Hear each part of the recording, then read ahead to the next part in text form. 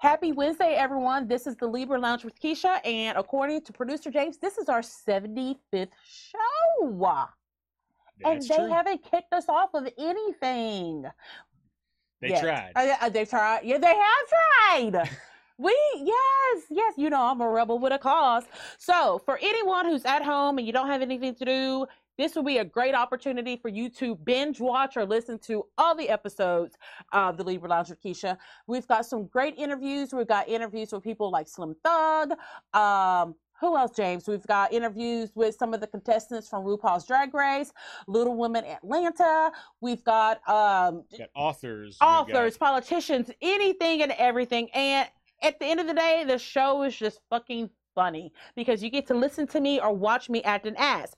What you can do now is make sure you're following us on social media by going to our Facebook page and liking it, and by following us on our IG page, and also make sure to subscribe to us on YouTube and iTunes. You can also listen to the show on the TuneIn app, the Laughable app, and iHeartRadio podcast. So we're going to be doing something a little bit different because we have a fantastic interview coming up, but we're going to kick off the show with what we usually end the show with, and that is Bitch Please. Bitch Please. You be rolling down the street, telling stories. Bitch, you never tell the truth. Bitch Please. Everybody know you lying, bitch, cause all you do is lie.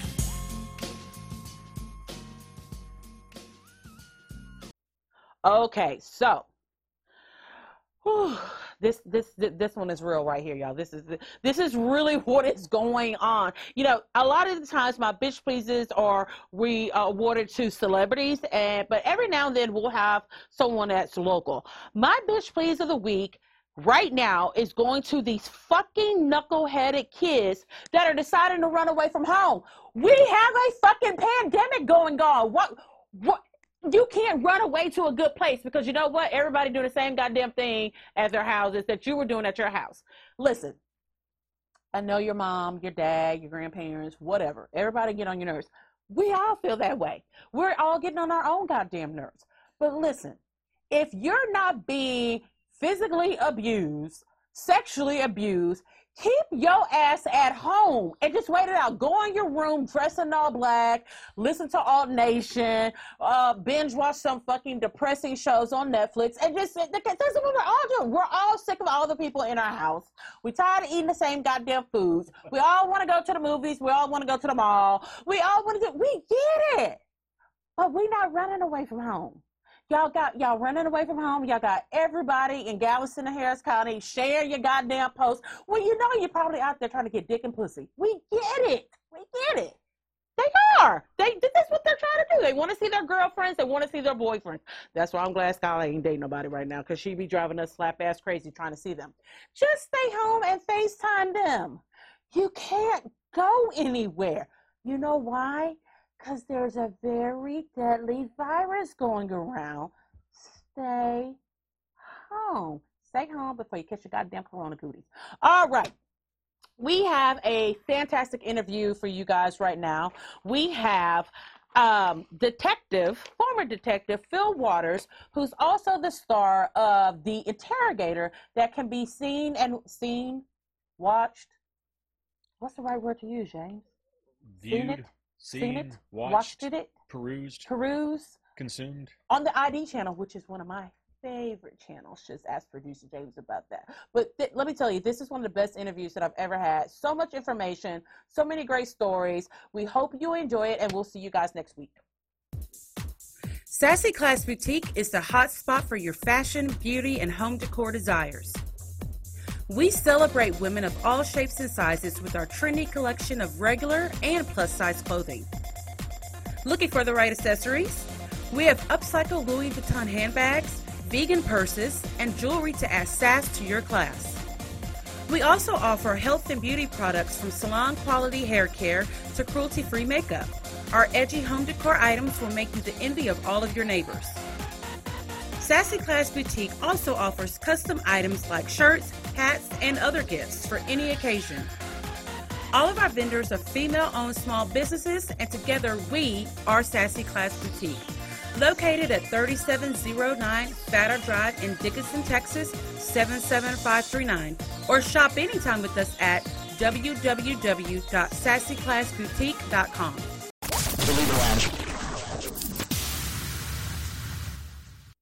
Welcome back to the Libra Lounge with Keisha podcast.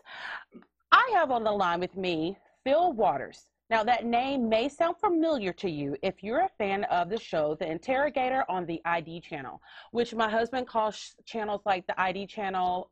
He calls them my murder porn shows because I've seen so many episodes of all those shows.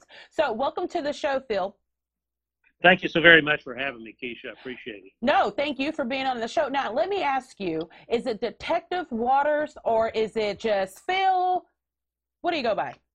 Well, I go by Phil. Of Okay. course, when I was working in an official capacity, I was a homicide detective with the Houston Police Department. So in my case, even after retirement, I would still only answer to Detective Owens for like the rest of my life, but that's me. Well, no. I hear you, and quite frankly, that's what most people will call me. Of course, my friends, call me Phil and so forth, but I would make them call me Detective too. Right. When I go to, well, that's funny that you say that. I mean, I do have friends that they will refer to me as a detective, and since the show came out, my pastor even refers to me as the Interrogator. So yes, like every right. I would wear a badge and a shirt, have a hat on that all said I am the Interrogator. Like everywhere I go. All right, so we have some questions for you because this is really interesting getting to actually interview someone from one of the shows on the ID channel. Because right now during quarantine, I think the ID channel is getting a lot of views right now, mostly from women. So let me ask you. That you're right. That I have since been made aware that the single largest audience for ID is women. So yes. That's pretty amazing. It is. I mean, I know for myself, I'll sit down and I'm like, okay, I'm just going to watch one episode, but then I'll watch a marathon. And whenever I watch a marathon of shows that are on the ID channel or like Snap that's on Oxygen, my husband tends to stay away from me. He's real quiet on those days. He's like, uh-oh. She's taking notes. Well, I was going to say he's probably concerned that you may be putting something back there in the file cabinet there to be used later, right? Right. That is research for sure. Right. So Phil, what's your history in law enforcement? I know you said that you're a retired detective from HPD, but how did you get started? Well, I would tell you that for me, law enforcement, just in a general sense, was a calling. Mm-hmm. I was in the Marine Corps and had initially wanted to be once I got through my college career, I guess, working on my bachelor's degree, mm-hmm. and I went to the Marine Corps as an officer of Marines, and I initially was going to go into the PLC, what was called at the time the PLC law program, and once I graduated from college, I think I was worn out from school. Mm-hmm. Could not imagine spending another, 3 years in law school. So right. I went ahead and took a commission and went into the Fleet Marine Force, mm-hmm. served as a ground officer. Mm-hmm. But as I was getting to the end of my active duty requirements, I started mulling over whether or not the practice of law was really what I was drawn to. Mm-hmm. I was very, I mean, you could have asked me at the age of probably 9, and I would have, because I used to watch Perry Mason all the time. Okay. So I would have told you I'm going to be a lawyer. That's mm-hmm. what I really set my sights on. And then I had an opportunity in the Marine Corps to serve as a quasi-prosecutor mm-hmm. on administrative discharge boards, where the Marines that were appearing before those boards for a dishonorable a discharge under other than honorable conditions, mm-hmm. they were provided an attorney. They were provided a judge uh-huh. advocate. And so the more I was involved in that process, where I was essentially the prosecutor for the government, for the Marine Corps, mm-hmm. and the more interaction that I had with lawyers, I came to the conclusion that the first year of law school is the basis of the law. And then the next 2 years is the complete removal of any integrity, backbone, or honor that a person may have. So I hope James isn't an attorney, but He is. He has his own law practice. No. Oh, okay. I'm just kidding. And I am too. But it was just a sense that I thought, and I became involved in some investigations in the process of that assignment. So I was really drawn to, I guess, investigative functions. And the more that continued to occur, I started drifting toward, I felt the calling to go into law enforcement. And when I got out of the Marine Corps, I had applied at several different agencies, and I ended up, I applied with HPD, with the Houston Police Department in 1983. And there was a lot of turmoil going on in the department at the time, and so forth and so on. And I was married and had 2 kids, and I needed a job. Right. And so I was waiting to hear. They weren't sure when they were going to have an academy, or if they were going to have one, or there was going to be one every 6 weeks. So it was really a lot of turmoil. So the long and short of that was I had to get a job. I went out and I applied at U.S. Home, which was the largest tract home builder in the country at the time, and their offices were in Houston. And I went to work with them as a superintendent trainee. Okay. 3 weeks after I went to work for them, I got a call from HPD. Of course. I was told that they had me scheduled for an academy class, and blah, blah, blah. Well, at the time, I had to tell the recruiter that I was going to stick to where I was because I was making $8,000 more a year than a starting rookie at HPD. So I stayed with U.S. Home, but I still had this yearning to be a member of law enforcement. A friend of mine that was a precinct 4 Harris County constable deputy, he and I talked about it. He suggested going and getting a reserve commission with the Harris County Sheriff's Office and doing it that way. So that's what I ended up doing. I went to an academy. I got hired by the Harris County Sheriff's Office in their reserves, and was able to go out 2 or 3 nights a week and work. I worked in the jail. I worked in the old rehab center out off of the Atascocita, which isn't even there any longer. And you still liked it? Because that probably would have scared me off. Oh, no. Working the jail overnight? Oh, it ripped the scab off of the desire to do it, right? Yes. So I did that for a year, worked patrol up around Cypress Wood with the sheriff's office, and but still had this yearning to do this. Right. This was what my calling was really about. And some things happen. The Lord works in mysterious ways, and I believe that He puts you where He wants you. And He puts you through whatever those paces are that gets you to where He wants you to be. And there were some things, if you remember back in the early 80s, the oil industry crashed in about 84, 85, somewhere around there. My husband's shaking his head like, yeah. And how old were we during that time, Jason? He is shaking his head like he was part of the oil industry back then and just remembers everything. What were we, 4? 5. 5. Well, yeah. Well, I should say so. It was great because the housing when the oil was booming, the housing industry was incredible. It was going crazy. And in Houston, Texas, and U.S. Home was in 21 different states, but they were doing 40% of their building in Houston, Texas. Okay. So it was a great, job. It was a great career path, and I left. I've been promoted 2 or 3 times, and at the time that I left, I was given a choice. So I had survived all of the layoffs. Was still working for U.S. Home, but in order to stay with them and in their management, program, I was going to have to accept a transfer to either Garden City, New Jersey, or Bakersfield, California, and neither one of way from home. Well, neither one of those places appealed to me at all. Right. So I got an opportunity I was offered a full-time job as a deputy with the Montgomery County Sheriff's Office in, north of Houston. Right. And I took the job, and I worked for a month for U.S. Home and for the Sheriff's Office because of the shifts. They were 12-hour shifts. It was 2 days on, 3 days off, 3 days on, 2 days off, and I could manage both. Well, I did that for about a month, and then realized that I could not continue. That's a lot.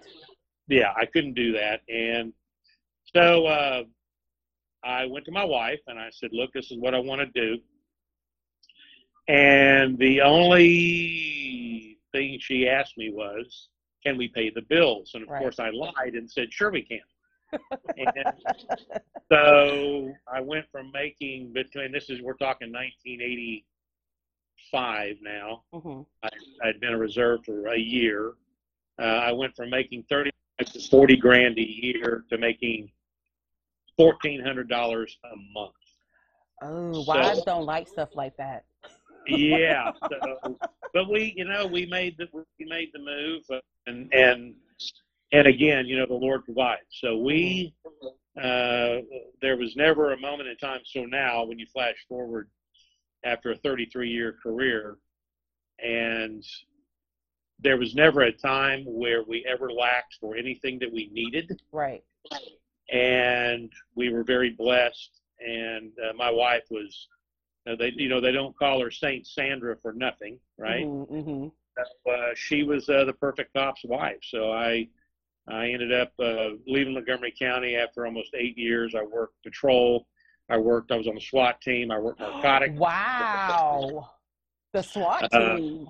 Did a lot of undercover work with narcotics, as a narcotics detective, and left there after almost 8 years with the Sheriff's Office, 9 years in law enforcement, and went to HPD and went down there in their lateral program and worked patrol for about 17 months. And then they had openings in homicide. And I had several friends that were in homicide that I'd worked with when I was in narcotics in Montgomery County, and they encouraged me to put in for these openings, and I did, and I was fortunate enough to be selected, and I went to homicide after 17 months at HPD, and I stayed there my entire career at HPD, and retired with 23 years as a homicide detective with the Houston Police Department. That's awesome. That really, really is. Now, let me ask you, from working patrol till now, what are some of your prouder moments, and what are some of the moments that are the most regrettable? Well, I will tell you, Keisha, I don't have any regrets about anything, because if not for those experiences, they wouldn't have made me into the man I am today. So gotcha.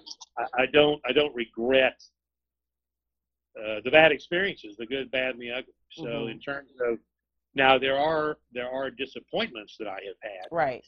And I would tell you that in terms of the job that I did, and it was always my intention and desire to, and I brought this along with me as I went into homicide, and it became more pronounced, was to, it's always a journey for the truth. Right. It's not about filing a charge. It's not about trying to make a case against someone.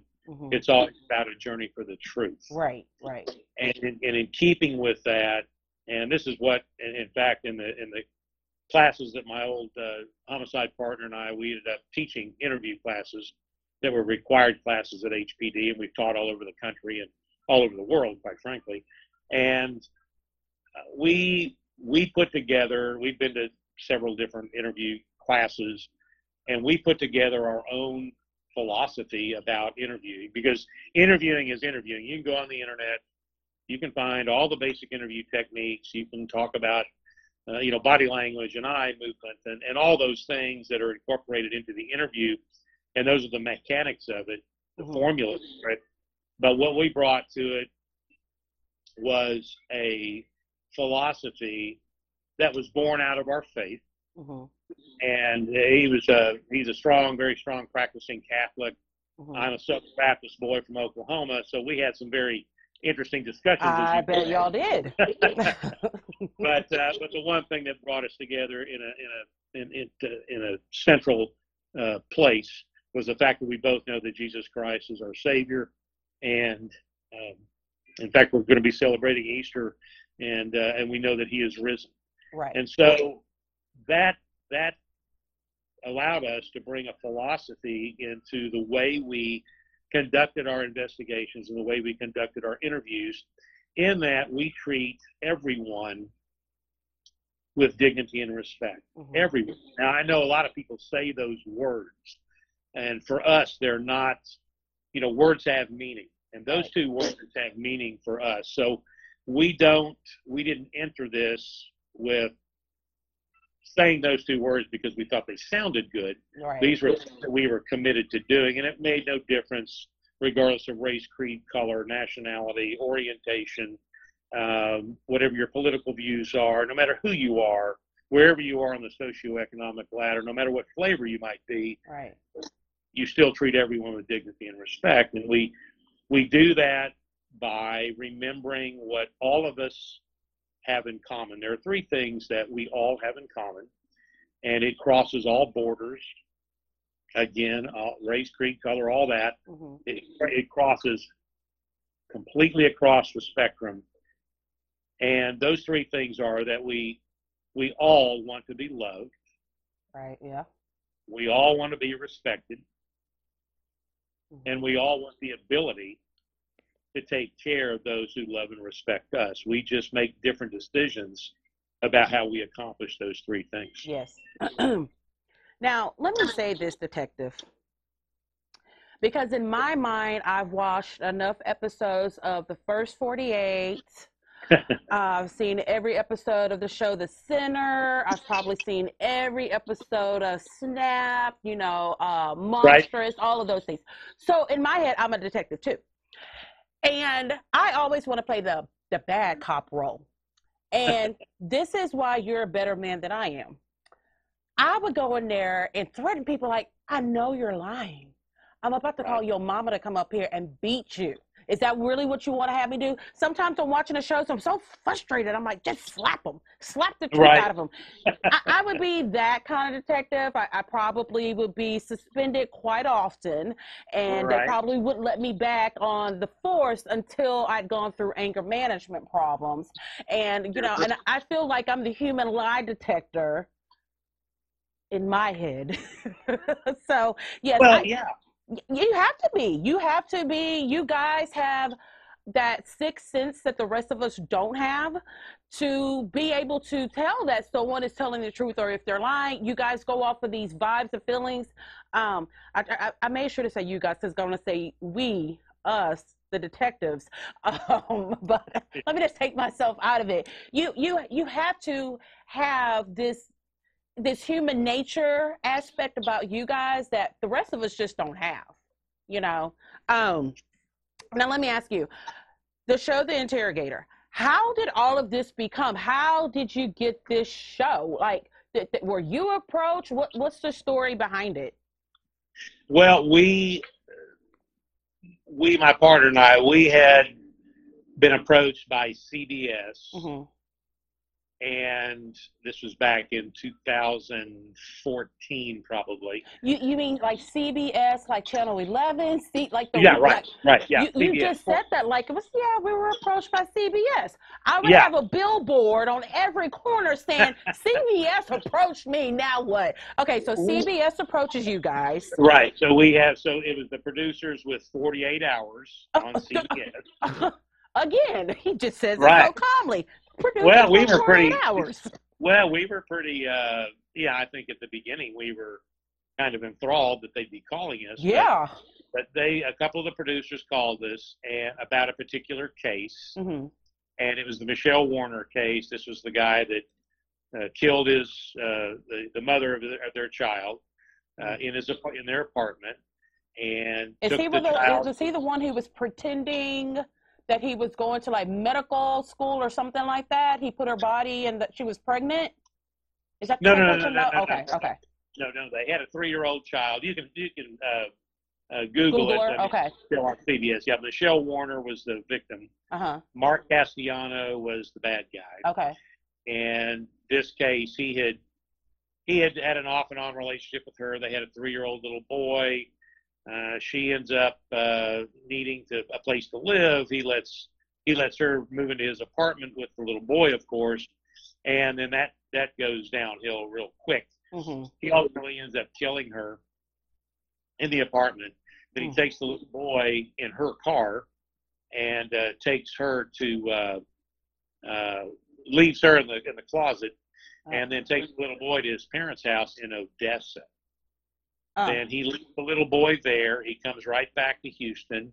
He takes her out of the closet. And of course, at this point, she's starting to rigor mortis is starting to set. So he had to duct tape up her hands and her legs so she could fit inside this big plastic container. And so he put a bag on her head because, as he later said, that he was tired of looking at her. Oh, and, well. Yeah, super nice guy. Yeah, charmer there. And, puts her in the container, then takes the container in her car back to Odessa. And he parks the car in his parents' driveway and lets her sit out in the car, in the container in the back seat for about a day and a half. And then he said that he was tired of smoking cigars because she's obviously decomposing, so he was starting to smell her. And he decides to take her out into an oil field in Midland and bury her, which he does. And then he ends up getting contacted by the Dr. Phil show because her family has come in from East Texas, and they've gone to the media. They have filed a missing persons report through HPD, and she's all over the country. And so is missing. Right. And so he ends up doing an interview with Dr. Phil. And then we end up getting brought into it by missing persons detectives, and we end up bringing him back, or he comes back voluntarily from Odessa, and I interview him, and he eventually confesses. You can watch the show. It's been done several times, but that was the case. 48 Hours came in and produced the show, did the show, interviewed myself and my partner at the time, Brian Harris. And so that was kind of our first rollout into these television shows. Well, then after that happened, we started getting calls from different production companies wanting to preview some of our cases. And there was a production company that did the Michelle Warner case again.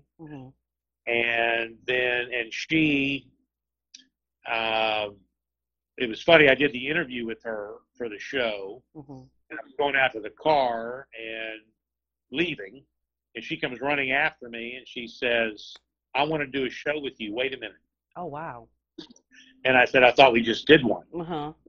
And she said, no. I mean, I want to do a show with you. Wow. And I'm like, holy cow. So that was in 2015. They showed the CBS show, 48 Hours, showed in, I think, February of 2015. And it was very well received. It won the night. It was the most watched 48 Hours since 2010, I think, or something like that. But it did real well, and it's a very interesting story. That's the most part of it, right? And the confession is pretty dramatic. So I got with her, and I eventually did another show on another case with her, and then we did a couple other shows. We did one on.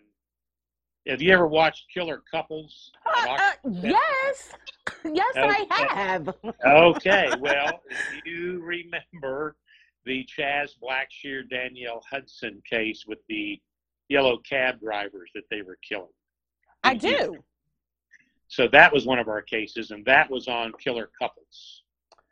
And it was also on TV One. Okay, yeah. On For My Man. They also did Me and my mom, we get together to watch For My Man and Fatal Attraction. Yeah, my mom's like, there's a new episode on. Do you want to watch it? Yes, I do.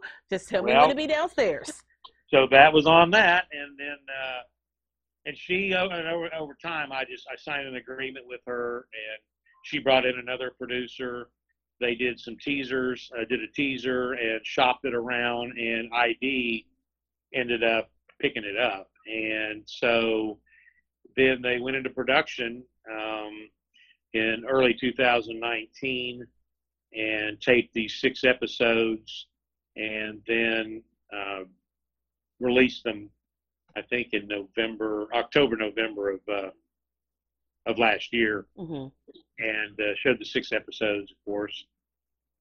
That's the good news. That's the great news. The bad news is that because of some business problems that ID Channel is having, they did not renew the show for a second season. Oh. So that was the only kind of big disappointment. In fact, I got phone calls from not only the producers, but from my talent manager and from with ID, and I got a call from one of the execs from ID, and they were apologizing over and over again.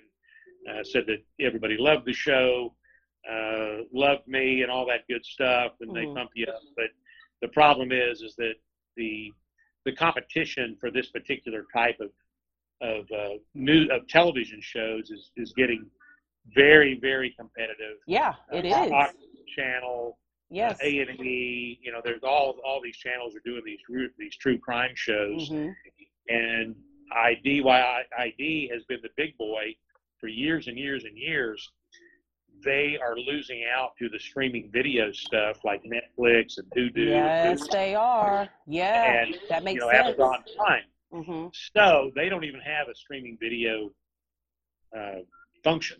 Okay. And they're not even rolling that out until the next year. So what it boiled down to was viewership for the channel is down overall for the regular television crowd. And so if my show was winning the night, sometimes it was winning the week. But if you have, just to put it in these easy terms, if my show was getting 100 share, but the channel was down 200 share, they're not making any money. Right. So there's no sense in putting money into a new show. Yes, that makes sense. They declined to renew it for a second season. And which was disappointing to everybody, but I understand it, and I was just very blessed to have the privilege to be involved in it in the first place. Well, I can pretty much I can see you getting picked up by another network, but I tell you what, this is what I'm going to do for you. When the show gets picked up by another network, this is just what I believe, okay? And you tell me what you think.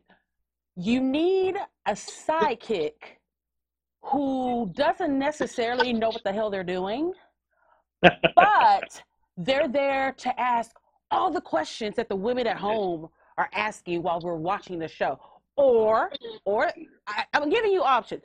Or if you guys need extras for all of the episodes, you need a black woman, I'm your girl. I was going to say, Keisha, I'm getting the impression here that you're asking for a job. Look, you're nearby. I'm down. I'm just a hop, skip, and a jump, and we can do this. We could do it. I think I'm the pepper to your salt. We could sure do it. I think us working together would be television gold. So. It might very well be. It would be something unique, that's for sure. Because yes. There is nothing else on television like that might be. That's for sure. I'm sure all of your former colleagues will be like, Phil, what are you doing? Why do you have this girl on the show with you? Yeah, no doubt. So, what is the most interesting case that the show covered? Oh, wow. Well, all of them were interesting, Mm-hmm. you know, and there's a different kind of attachment to each one. Mm-hmm. All of them were with the exception of one, were all whodunits. Mm-hmm. I would say the one that, and I say this on the show itself, the one that I had the most emotional attachment to was the Contreras auto dealership triple homicide. And when did that happen? That was in 2016. That was in January of 2016. Okay. And why was that one? Why does that one stick out to you? Well, number one, triple homicide is a horrific scene. Period. Mm-hmm. And what we saw when we got there to this particular scene was 3 dead men who were all family members of the same family, the Contreras family, and there were 3 generations of men in the Contreras family that were wiped out in less than 2 seconds over a car. Over a car. Yeah. So it was, and I got to know the family. The one of the brothers, who was the twin brother of one of the victims. Mm-hmm. He was an assistant U.S. attorney, Southern District in San Antonio, and we thought there may be a threat to his life, given some of the background on the other brothers. And so he got involved in terms of coming up to Houston, and he and I became very good friends. I became very close to the family, and it was just a very an emotional investigation on a lot of different levels. So, you know, as you're talking, I was sitting here thinking. Before I became a business owner, I worked with, I was an at-risk social worker. And my husband can tell you how many times I would come home, you know, because you do so much to help the kids. And then you get to a point, you're like, I'm sending them right back home to this horrible, horrible life. There was times that I would go home and have just total breakdowns. I don't know how many times I would call James like, can I quit? Or there was a phone call. So James, we're gonna foster a student. KK, bye. You know, so I can't even imagine. Like, what do you do from the time that you leave your office and the drive home? What do you do? Do you pray? Do you listen to music? What do you do so you're not bringing all of it into your house? Well, I will tell you. You know, I started out this conversation with telling you that I'm grounded in my faith, and I can tell you that, and you know, trust me when I tell you that in 23 years I've worked over 400 homicides in Houston. That doesn't include kidnappings, murder for hires, and industrial accidents, and other aggravated assaults, that kind of thing. But you know, it is again, I will tell you that I guess the decompression process for me is that I know who is in control, and again, I have my wife is a wonderful woman of faith, and she was therapeutic, I guess, in terms of, now I never went home and told her, you know, but she would ask me, you know, what was the scene, and she doesn't want the gory details. She just wants to let me talk to her about it. And so I did that. And of course, you're talking about, you use the words regret, and I'm using the word disappointment. I think the biggest disappointments that I had, while I had a 96% clearance rate among those homicides. Wow, that's impressive. And 90% of those were with confessions. Oh, wow. My greatest disappointments were, of course, not being able to solve or clear the other 4%. Right, of course. And because I would have family members calling me, and I never quit working on a case until there was just a point where there are some times where you just hit the wall. Right. You've done everything you can possibly do, and you are literally waiting for that phone call, that magic phone call. And there were some of those, and there were some of those that I don't know if you remember. Now, there are some, and there was one that I thought I was going to leave. I was going to go into retirement having never solved this case, which was upsetting to me because I got pretty close to the family. But if you remember when Carol Oliver, the McDonald's owner, was killed in Houston. And I don't know if I remember that one. Yeah, it was a pretty big deal. I mean, he was well known in his community. He was a man of second chances. You know, he owned several McDonald's in the Houston area. In Houston, he was a friend of the mayor's. I mean, he was a chaplain for I think it was Precinct 3. Fort Bend County Constable Reuben Davis when he was down there. And he was shot down and murdered in the morning hours, making a bank run at the McDonald's off of I-10. And so we had a whole lot of nothing, but then it ended up being we got sent off on. Oh my gosh, we were on so many different rabbit trails. I mean, we were just running all. It took us to Louisiana, to an Indian reservation. I mean, it was something else. But the last investigative decision that I ever made was 2 months before I retired, and it was to take. We had very little firearms evidence. We had a real good bullet out of the autopsy. And so we didn't have any casings, but we knew that it was a 40 cal, so we presumed that, and we had the vehicle, the suspect vehicle on videotape. And we knew that the person shooting was shooting from inside the car. That's why we didn't have any casing. So in the parking lot, and so it was real bad. But I took, and we were just at our wits' end, and we took the bullet.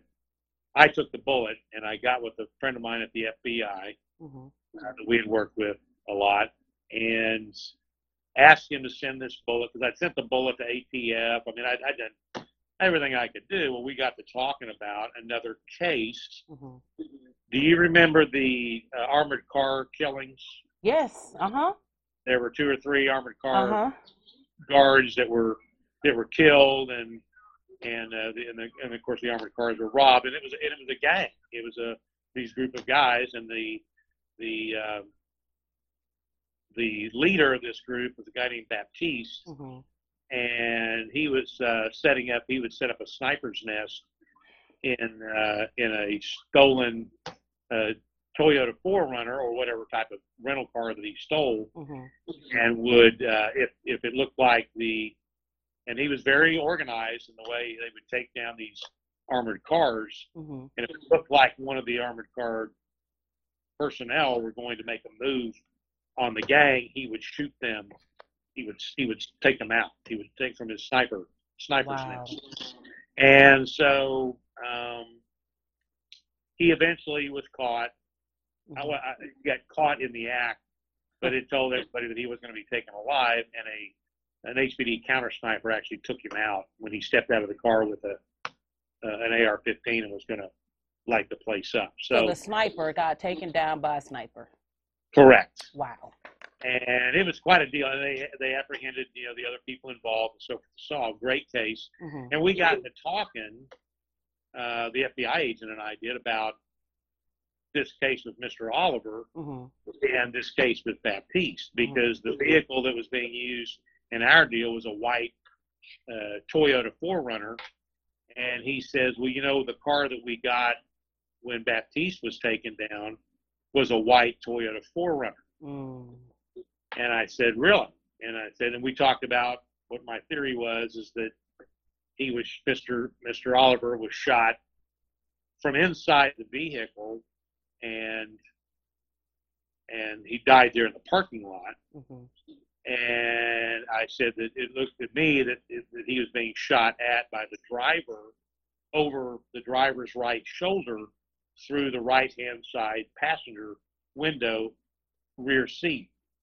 So he said, really? And I said, yeah.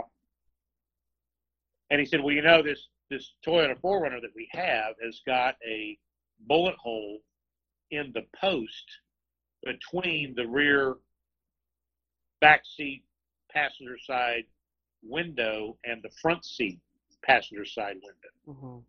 And I said, you got to be kidding me. He said, no. I said, is the bullet still in the vehicle?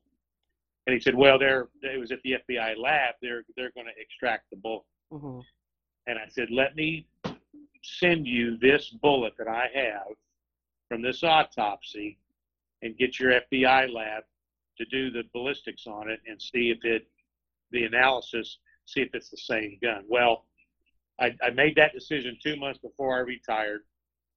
And I retired, and about 6 months later, I get the phone call. The bullets match. Wow. The suspect for killing Mr. Oliver is Baptiste. And of course, that was clear death of defendant. Right. But the other members that were taken alive, they all told the story about what happened and were able to verify that this was in fact the shooter in that deal. So that case was one of the most I guess I felt the most pleasure, if that's the word we want to use here, in resolving for that family, for the Oliver family. Right.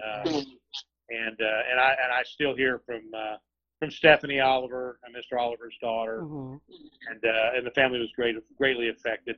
Just a great group of people, right? And so we've stayed in touch, and so forth and so on. But yeah, that one case is pretty vivid. So you mentioned how you had the bullet from your case, and then you were able to work with the FBI and match the bullets from coming from the same gun. That had me thinking about, the times that I'm watching the investigative shows and the timing on things, such as, a DNA test or like you just said, the bullets and things like that.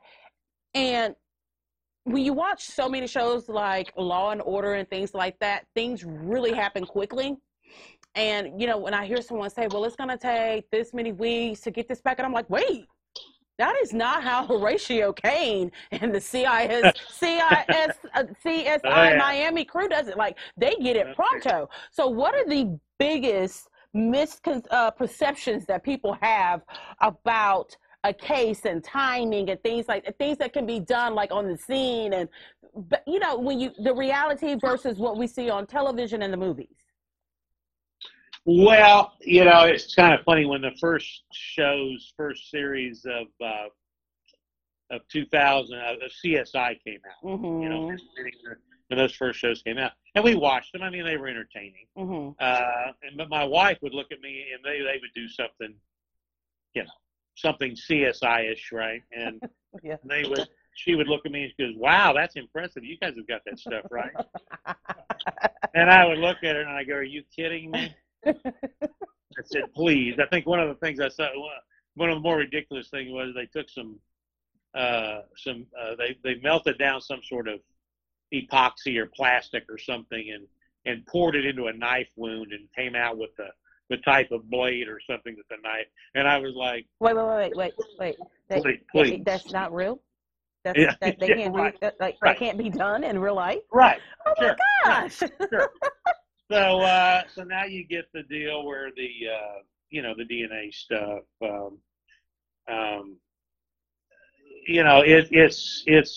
it's better, but I can tell you that at HPD I maybe had 2 or 3 cases where DNA was just part of the evidence. I don't think I can't think of any case where the case turned on the DNA evidence. Wow. It seemed to be more of the collective. It was just we had all this evidence, and the DNA was just kind of the icing on the cake. And that's the same thing with fingerprints. I can tell you this: in all my time in homicide and law enforcement, I had 1 case where a fingerprint was ever significant. Okay, wait. So you're telling me that there's not a member of HPD who specializes in fingerprinting, and they go out with their little powder and their feather little utensil, and they brush it on, then they get that little sticky piece of paper and put it on, and they run it right through their little system that they have right there on the scene. That doesn't happen very often.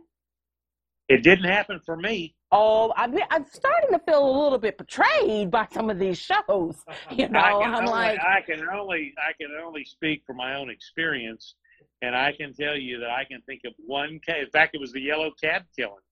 It was the Chaz Blackshear, Danielle Hudson case. And we pulled a fingerprint off of one of the doors of one of the cabs, and it ended up being Chaz Blackshear's. And by the time we had them discovered as our suspects, I had called the latent lab and said, I'm going to give you a possible suspect to check, because we had his prints in our lab. And before I could even tell him who it was, he told me it was Chaz Blackshear. So he had already processed the print and found it was matched it to Chaz Blackshear. But I can tell you that was the only case that I can think of off the top of my head where a fingerprint made a difference. Because to us, non-investigative folk, everything's in the DNA and the fingerprints. That's right, and that becomes a problem with juries. I bet. Because they want to see the same thing. And when you don't come in there with that razzle dazzle, sometimes you never know what a jury's going to do. Right. And the presence of DNA or the lack of DNA it is not the case closure that most people think that it is or should be. You've got to have corroboration of pieces of evidence. We have affirmative links, and the more affirmative links you have, obviously, the better case you can present, that the prosecutor's going to have. And again, the DNA, the lack of DNA at a murder scene does not necessarily mean that the person who murdered that person was not present. Right. So, and the transverse of that is that there may be DNA present, but do we know when that DNA showed up at the scene? Okay, so let's just go ahead. I want to go ahead and burst my own last bubble. Now I'm going to ask you this. So there's not okay. I'm having to really process all of this right now. So it never happens that I don't even know this person's job title. You know what? They never really say what the person's job title is on the show, but they go inside a crime scene and they have their little, their case. They take out the little Q-tip, the long ones, not the short ones that we use for our ears, the long ones. They rub it on an area, then they cut it. They put it in a little tube, put it through a little machine that's in their little case, and by the time they get back out to their vehicle, they already have the DNA analysis. That doesn't happen. Tell me it happens. Tell me that's real. Tell me it's real. Even if you have to lie to me, Phil, lie to me. Keisha, I would never lie. I would never lie to you, dear. I'll tell you that.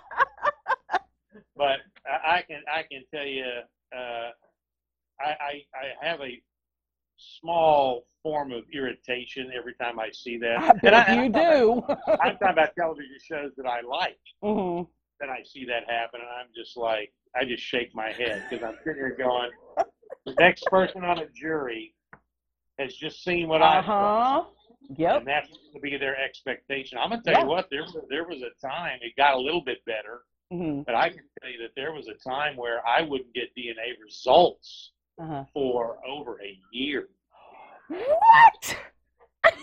And then the results that I got meant absolutely nothing. A year? Yeah. Not uncommon at all. Oh, I wish you could see the look on my face and James's face right now. When you said that, both of our mouths just dropped open. A year. It got a little better. Now we could. Now let me.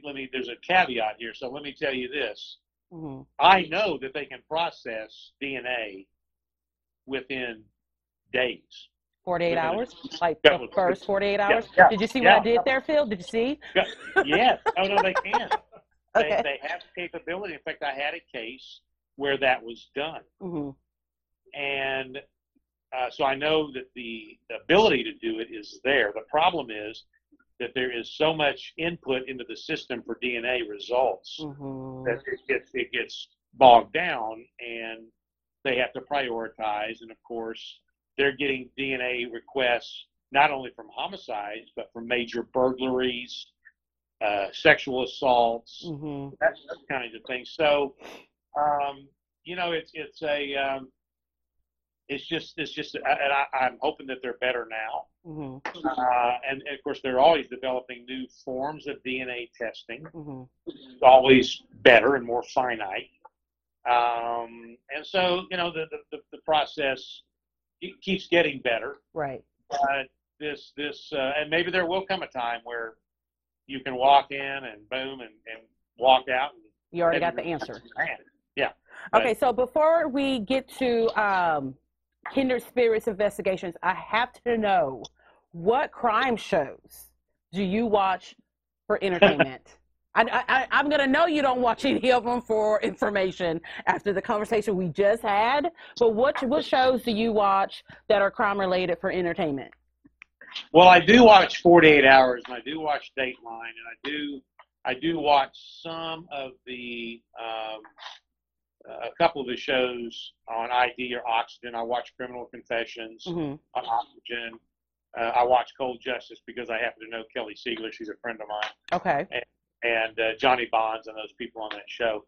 And they're doing really, really good work on cold cases. But I watch those for my own purpose. I watch those because I like to see ultimately what is it that broke the case for those detectives. Right. And what did they do to bring about finding? Because here's what I teach and what I preach. Our jobs as police officers really, and as detectives, really is a very simple formula. And that's to find the right person who's done the wrong thing and make sure that there's a sense of justice served. Right. So a measure of justice served. So I look at those shows, watch those shows, because I want to see what they're doing. I want to, especially watching the interview process, I want to see what they're doing. And of course, I've seen some horrific interviews. I can't believe anybody ever confessed based on these. But and I want to watch those shows to make myself a better interviewer and a better detective, because if I see things I can use, I'm great at poaching those things, right? Right. And then I will see mistakes that are made, and I can say, look, trust me, I'm not perfect in the interview room. I've made some mistakes, and I've learned from those mistakes. I don't make the second mistake twice. The same mistake twice. So right. I look at those things to educate myself, because the interview is an art. It's a skill. It's something that you can be. I get guys that have come through the class, and they think because they're good at BSing with people that makes them an interviewer, and that's not true. Right. Just because you can shoot your mouth off a lot does not make you a good interviewer, because you've got to understand, the Lord gave us one mouth and two ears, right? Yep. So that's that we can hear twice as much as we say. So sometimes it's hard to get that across to people, to think just because they have the gift of gab that it makes them a good interviewer. Right. But I will say, and not everybody becomes a great interviewer, but I can tell you that if they apply the techniques with the philosophy that we teach with, that you will be a better interviewer. Mm-hmm. So those are the types of shows I watch for that purpose. Mm-hmm. As far as entertainment goes, I loved watching of course, I watched the original Hawaii Five-0, Mm-hmm. Back when Jack Lord was Steve McGarrett, Mm-hmm. back when it originally, came about. Man, that just brought back memories of childhood when you said that. Oh, The original Hawaii Five-0. Yeah, I was a little bit younger than you, or a little bit older than you, but so but I enjoyed the Hawaii Five-0, which just wrapped up its finale, so that show's over with. And I have an attachment to Hawaii Five-0. My wife and I just recently built a home on the Big Island in Hawaii, and so we have a little attachment to the islands. But and then the best show on television, I think, in terms of police work, mm-hmm. is Blue Bloods. Now, I've not watched that. Well, you need to watch that because that is it's Tom Selleck and Mark Wahlberg, not Mark Wahlberg, Danny Wahlberg, but Donnie. It's about NYPD. Uh-huh. Frank Reagan, the Reagan family. It's all a police family, several generations of policemen, mm-hmm. And it is. It's not completely realistic, but it does take current events mm-hmm. and kind of works them into the script. Okay, gotcha. And it gives a really objective perspective of policing mm-hmm. and the other side of the argument, right? Right. So it's an interesting show from that perspective. Plus, there has been very few of these shows that end without a good feeling about what you just watched. Mm-hmm. So it's it's very unique in that respect, mm-hmm. and these so I really enjoy that show. Okay. The other I'm trying to think if there's any other police shows. I tell you what I've been doing. I've been going back and recording all of the Perry Masons, and I've watched the entire. I watched those shows. Wanted, Dead or Alive, mm-hmm. The Wild Wild West. I mean, so I've gone back and looked at all those. But I will tell you, the one show that was likely the best portrayal mm-hmm. of police officers on the job mm-hmm. was Barney Miller. Okay. Huh. And why so is that? I don't know if you remember that show. But my mom watches old shows now. So at any given point, we can walk downstairs and Gunsmoke is on. I mean, yeah. And then, we wind up sitting down just, to spending time with her and watching some of those shows. So I've never seen the show, but I know of the show. Well, if you get a chance to watch Barney Miller, mm-hmm. it's about a detective squad at NYPD. Okay. And it's hilarious. And okay. I tell my wife, I tell anybody, that show is probably the most honest portrayal of what goes on inside a squad room in a detective bureau. Okay, I'm putting both shows on my list. I want to rewind for a second because you said something, and when you said it, I saw the look on my husband's face, and it was, oh boy, when you mentioned the Big Island, because I want to visit the Big Island, and not for the traditional reasons that people do, just the island life, the water, the mountains, the scenery, the beauty. And next time you go, let me know so I can go with you. I'm just going to invite myself. Well, I was going to tell you, so my wife and I, 1st of June, we are going to go to Hawaii, uh-huh. and we will be staying in our house, and okay. So I have a place to stay if I ever if go. you and James, I'm not going to leave James out of this. Don't be cutting him out. Man. All right. So if used to James, being left out of stuff. If you and James would like to come over and visit, you have a place to stay on the Big Island. Okay, so that's going to lead me to my next question. Okay. I only want to go to Hawaii so I can meet Dog the Bounty Hunter. Do you know Dog? Yeah, I don't know Dog. I've never met Dog. We've been going to Hawaii for probably almost 30 years. What? You never met Dog? And I've never met Dog. But when we get there, now I believe he lives he's either living on Oahu or on Maui. I'll have to look into that. I think it's Oahu. He goes back and forth between there and Colorado. Right. And so what I will do, though, I will tell you this. I will see if I can make contact with him. Oh, my gosh. I'll love you forever if you do. I'm totally obsessed. You just said that out loud in front of James, so he knows me. I take back everything I just said. Okay, I don't want you being mad.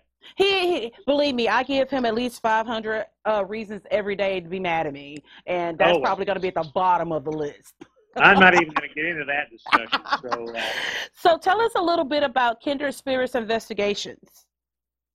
Well, Kindred Spirits Investigations. So, I've talked continually about the Lord having a plan, and I've tried to be obedient to that plan. So I will tell you that I had not planned on retiring from HPD until December of 2018.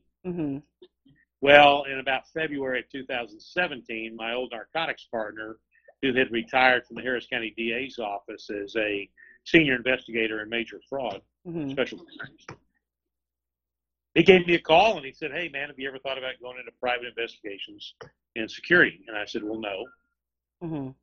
He says, "Well, what do you think?" So we talked about it, and said, "Well, you know what we need to do if we're going to do something like this. I'd be retiring a year early." And, money-wise and all that kind of thing. I mean, I got to look into this. I got to see what's happening here, talk to my wife. And so we got everybody together in March and discussed it and decided I was going to take a leap of faith and go forward with it. And I can just tell you that because you've got to get licenses and insurance, and you've got to get a new psychological test done, and there's a whole process. You've got to get incorporated and all, and so there's a whole lot of. And I'd never owned a business before, so this is all new to me. Right. And so we went for it, and in June of 2017.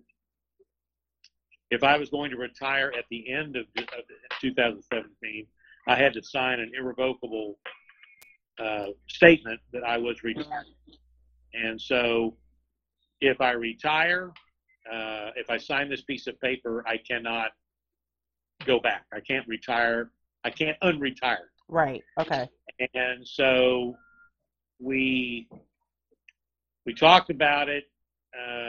My wife came up with the name. We had, she had given me a print of a Donald Van print. He is the most prolific Cherokee Indian artist in the country. And my mom and on my mother's side and myself, we're citizens of the Cherokee Nation by blood. Okay. And so my wife had given me this print, a Donald Van print, and it's a kind of a bleak, snow-filled scene on a mountain, and there's a wolf standing on the precipice, and it's howling, and there's what's left, the remnants of a tribe in the valley, and they're walking away from where the wolf is standing, and it's just kind of a very bleak, almost sad scene. And the title of the print is Kindred Spirits. Okay, gotcha. And so my wife said, why don't you call it Kindred Spirits? And, you know, we said, you know what, that would convey the message, which is that we want to convey the message that we believe we have the empathy to understand whatever the problem is that you may have, that we might be able to assist you with. And so we went through the process. We became incorporated as Kindred Spirits Investigation and Security, Inc. We trademarked our logo, and we copyrighted it, trademarked it, and we have an office now in the Woodlands. But we went through the process, and every step of the way through the process was just an affirmation after affirmation that this was the right to make. And by the time we got to my retirement, which was December 30th of 2017, it was quite clear to me that I was being obedient to what the Lord's plan was for me at that time. And so I retired December 30th.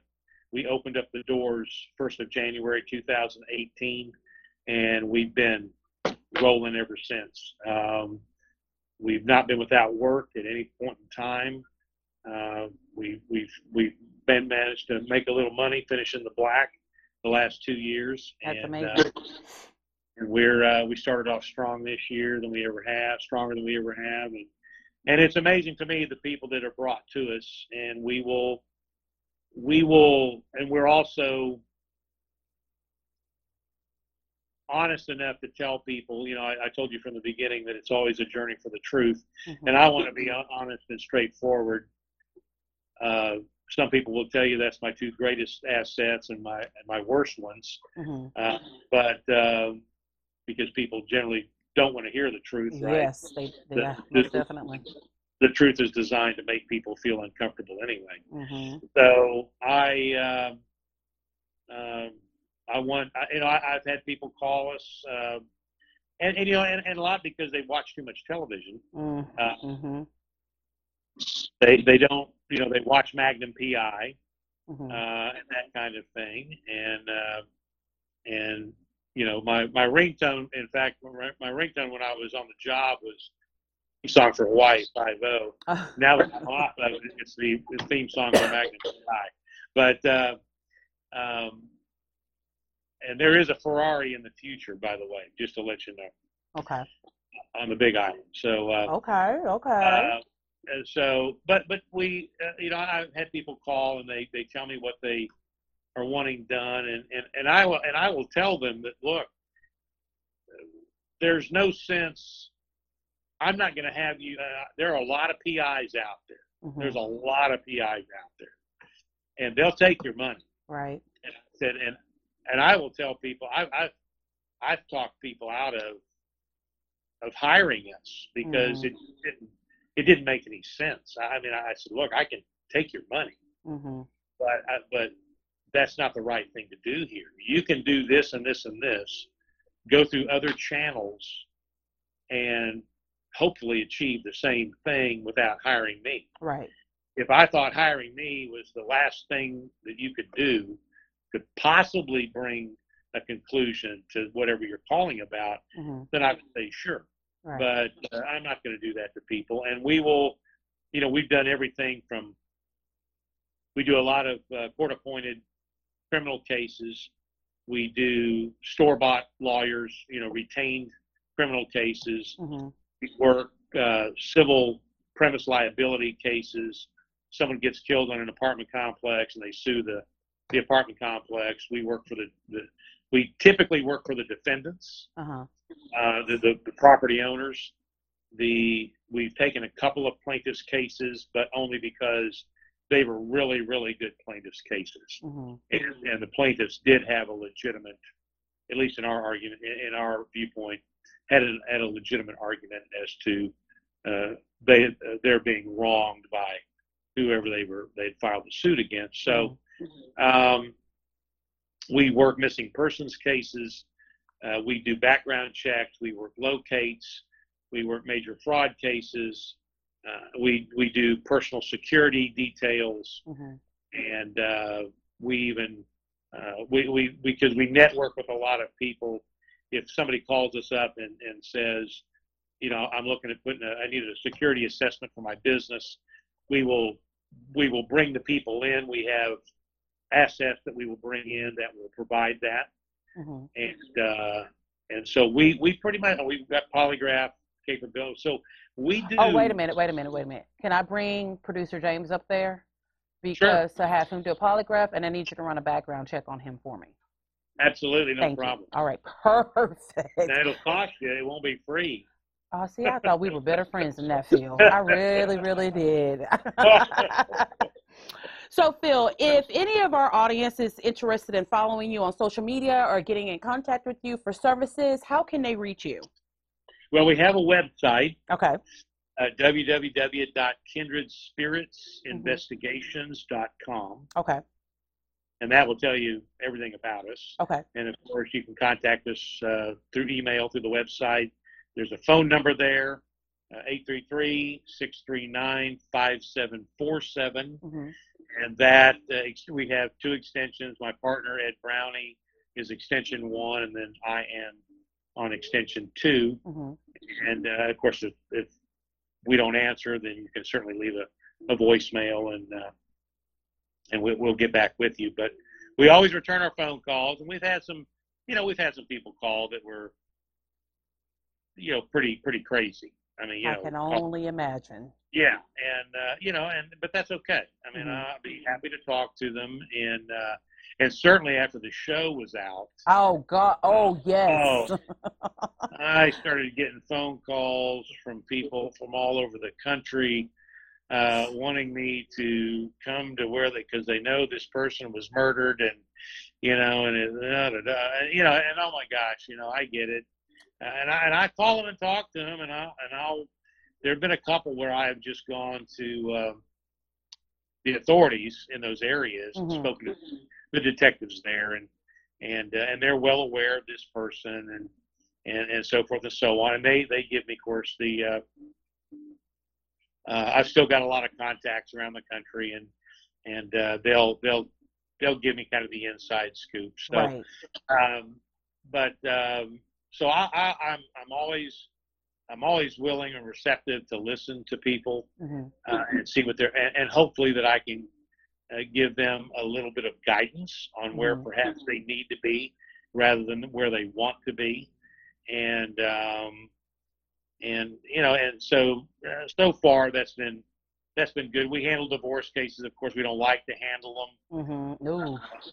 Those are just, and we typically don't do divorce cases unless they are big money cases, and we just want whoever we're being hired by, we just want a fair, rendering for them. Right. We don't necessarily have a dog in the fight. We're not there to work against anybody. We're there to work for the person that we're being hired by, and if they can pay the retainer, we'll do it. And sometimes we've offered big, we'll tell them a big retainer because we're thinking we don't really want to get involved in this. And when they pay it, it's kind of like, okay, well, alrighty then. Yeah. Well, let's carry on. Here we go. Yeah. And, and when we're talking about money and so forth, and about kindred spirits being on this side of it. So a lot of my peers would tell you that, I've gone to the dark side. I'm working now for defense attorneys and that kind of thing. But my response to them has always been this: look, I'm not doing anything different now than when I was working on the job. Right. It was always a journey for the truth, and that means the good and the bad and the ugly. And you had to let evidence, and I still do it, you have to let evidence take you where you need to be. You can't take evidence someplace that you want it to go. Right.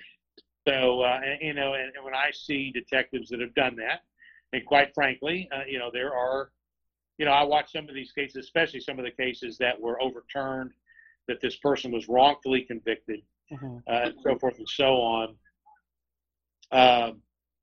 That is a tragedy. Right. That is something that I can tell you that all the people that I put in prison and the 9 people that I put on death row, wow. including 2 cop killers, they all did what they did. Right. And I have no, I can make that statement with no equivocation. They did it. We followed the evidence, and it led us to them. So, but you know what? I've seen cases, and of course, a lot of them are previewed on these shows, and it just breaks my heart when I see a detective who, for all intents and purposes, was probably was adequate as a detective, and then they got into something that was either over their head, or they became involved to the degree that they got tunnel vision and could never break away from what they thought the end was going to be, and they made every step they made was to take that evidence in the direction they wanted it to go. Right. And that's a for the person involved in that kind of an injustice, again, that breaks my heart. But and it happens in the criminal justice system. I know one of your topics here was talking about the system itself. And you talked about people being basically good and that kind of thing. Are they? I can tell you, Keisha, I've sat in the room with people that were, for all intents and purposes, were good people. Right. And they did a bad thing. Right. And I've also looked in the eyes of evil, and they did an evil thing, and they were not going to be dissuaded from doing it again if they were ever allowed to get out. Ugh, that's scary. Are all people good? I will answer you this way. We are all born into sin. And that is since the fall in the Garden of Eden, that has been the curse upon man. Yeah. Now, and that's, of course, you look in the history of the Bible, which is the history of man, and God tried to get us right. Yeah. Right? Yeah. I mean, he's still trying to get us right. he flooded the place, and that still didn't make the point. Yeah. And of course, the Israelites were constantly being redirected because they lost the path in so many different ways, and that was that's why he sent his son, right, to bear the burden of all of our sins on himself, to die for us, and we are all so undeserving of that. But he leaves us a choice. He doesn't force it on us. Right. And so, are all people good? Are all people basically good? Well, I would never use that term. I would say that all people are born into sin and have the potential to have that sin washed away if they will accept Jesus Christ as their personal Savior. And because we are, and I don't want to get preachy here, but we are humans. We are spiritual beings experience a human experience. Right. We're not humans experiencing a spiritual experience. And that's the way God intended it. That's the way God made us. He created us that way. Right. And so, again, my feeling was that whenever I walked into an interview room, of course, I'm talking to people that have committed the most horrific act. They've taken another human life. Yeah. And so when I walk in that room, number one, I would say a small prayer before I walked in, a short prayer, and knowing that I was walking into darkness. Well, darkness is the absence of light. Right. Darkness doesn't exist by itself. Right. So it's the absence of light. And so my goal was always to walk in that room and be the light shining into the darkness. Right. and a journey to the truth. And I would tell those people in that room that that's what I was doing. Mm-hmm. And it made no difference to me. Again, it made no difference to me about who they were, or what their skin color was, right. or what their religious beliefs were, or what their politics were, or where they were, whether they were rich or poor or whatever. Mm-hmm. Because again, I don't care if it was a crack monster in the ditch that was dead, or a socialite in River Oaks that was right. dead, or anything in between. They all meant something to somebody. Yeah. Yes. And that was, and I would have people at scenes that would come up to me and start this, I want closure. I hate the word. I've never used the word. I don't use the word except in the discussion of the word. And I would tell them, I will never be able to get that for you. Mm-hmm. You'll never have closure, because the part of your heart and part of your life that person occupied will never be filled. Right. Yeah. There will always be a scar. What I hope to do mm-hmm. is find the right person who did the wrong thing to your family member or your friend, and bring about a measure of justice. And hopefully that will bring about some peace for yes. you. Mm-hmm. And that's the best that I could do. And you know, and there was not a one, and I would tell always that I was keeping them in my prayers. Mm-hmm. And my partner used to laugh about that, because he used to tell people that I would tell people that, and he said, you know, but let me tell you the thing about Phil. If he told you that, he meant it. Right. So, and I would do that. And there are still some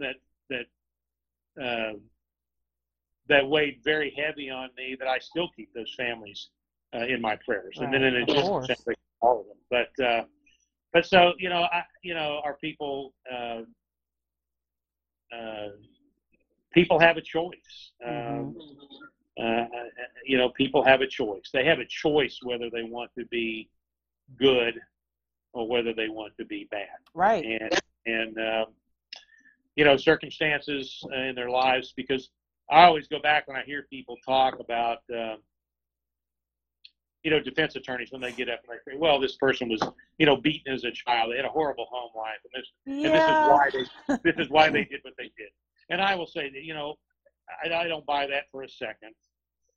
Certainly environment is going to have an effect on people. Mm-hmm. Yeah, of course. But when it comes down to it, intellect and that environment, people still know that it is wrong to sin.